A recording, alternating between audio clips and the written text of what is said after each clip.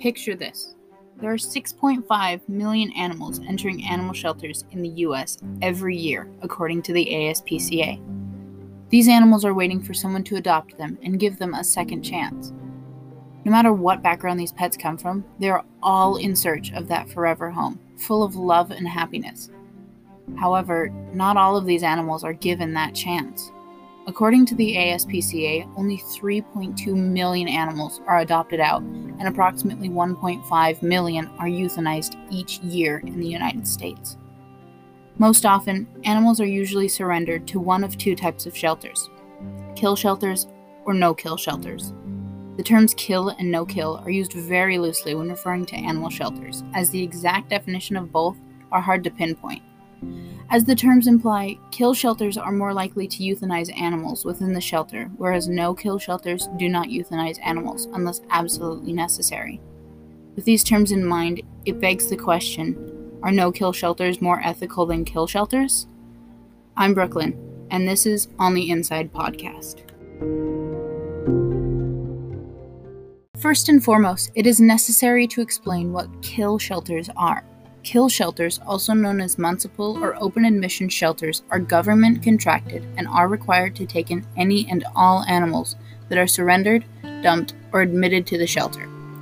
Since these shelters are required to take in every single animal that is given to them, they are more likely to euthanize healthy and treatable animals, as well as the unadoptable and untreatable animals, for the animal's welfare, as well as the space within the shelters. These shelters are often on the receiving end of non-stop hate to both the workers and practices in use.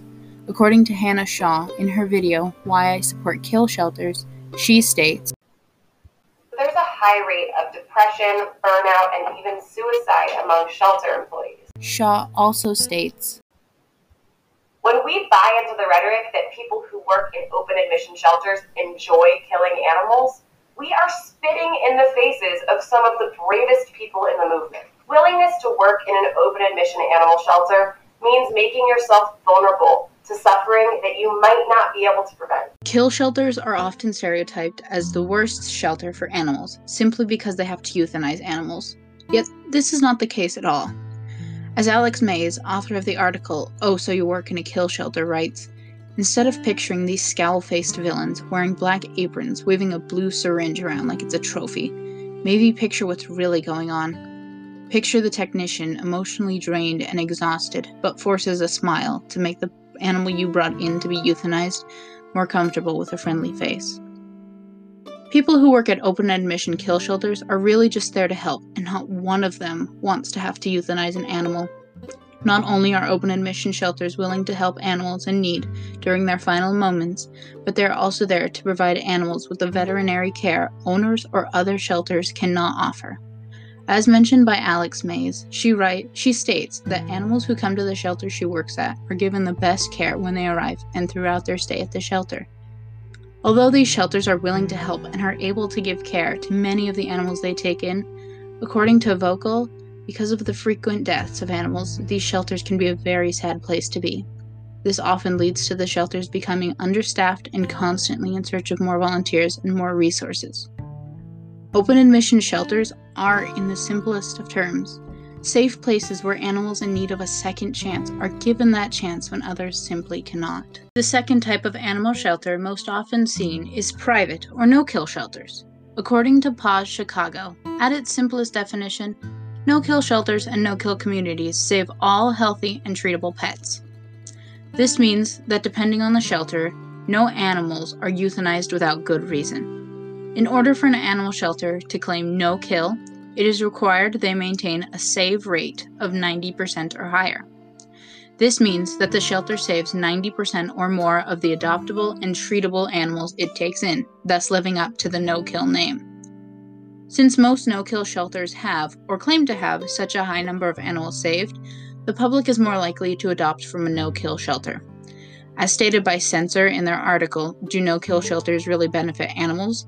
they state, "The animals in no-kill shelters are often healthier and much more energetic because they are usually young when they are dropped off, giving more incentive for people to adopt."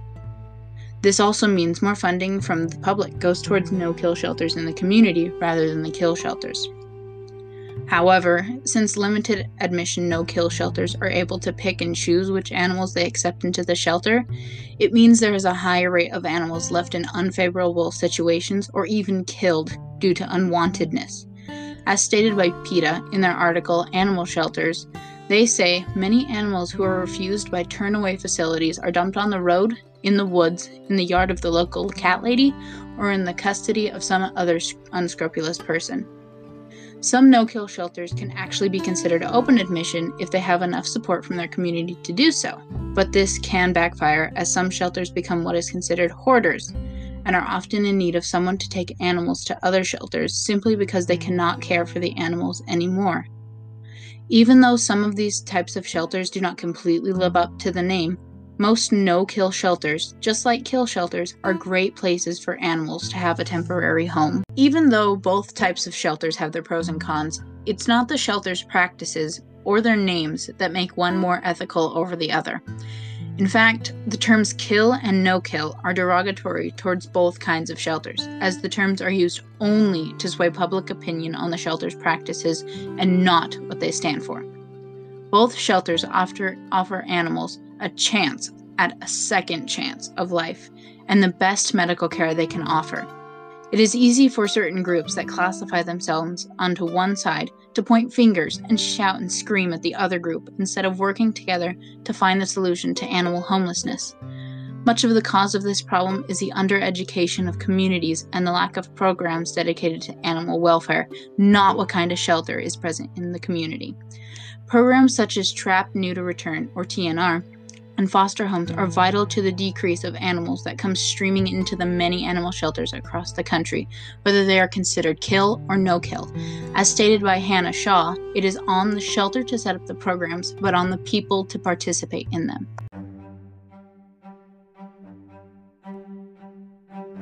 When considering which animal shelter to adopt from, the decision shouldn't rest on which shelter has a better sounding name. Rather, it should be the animal in question. According to NBC LX, there is a saying in the animal welfare community that goes, "When they adopt from us, they're actually saving 3 lives. They're saving the life of that animal they adopt. They're making space in our shelter for us to bring another animal in, because most of our animals come in through transfers to shelters in Central Valley. We're freeing up space there. So they're saving 3 lives. There's a ripple effect to adoption." This means that not only is the animal being adopted given a second chance, but it allows that animal's space to be filled by another in need, hence the second life saved. With every adoption, more animals' lives are saved, giving the shelters sort of a ripple effect when it comes to saving animals. Shelters work to the bone to make sure every animal that comes to them finds their forever home, but they can't do it alone. It requires the people in the community to help with funding, program, and even adoptions themselves. As stated by Hannah Shaw, and when kittens are pouring through the doors in boxes and buckets, the decision of whether they get to live is not in the hands of the shelter employee. It's in your hands. If so many animals can be saved through adoption from both types of shelters, it should not remain a question as to which shelter should be considered more ethical than the other, but rather what can be done to make sure every single animal gets that second chance at love and happiness and that ability to find their perfect forever home.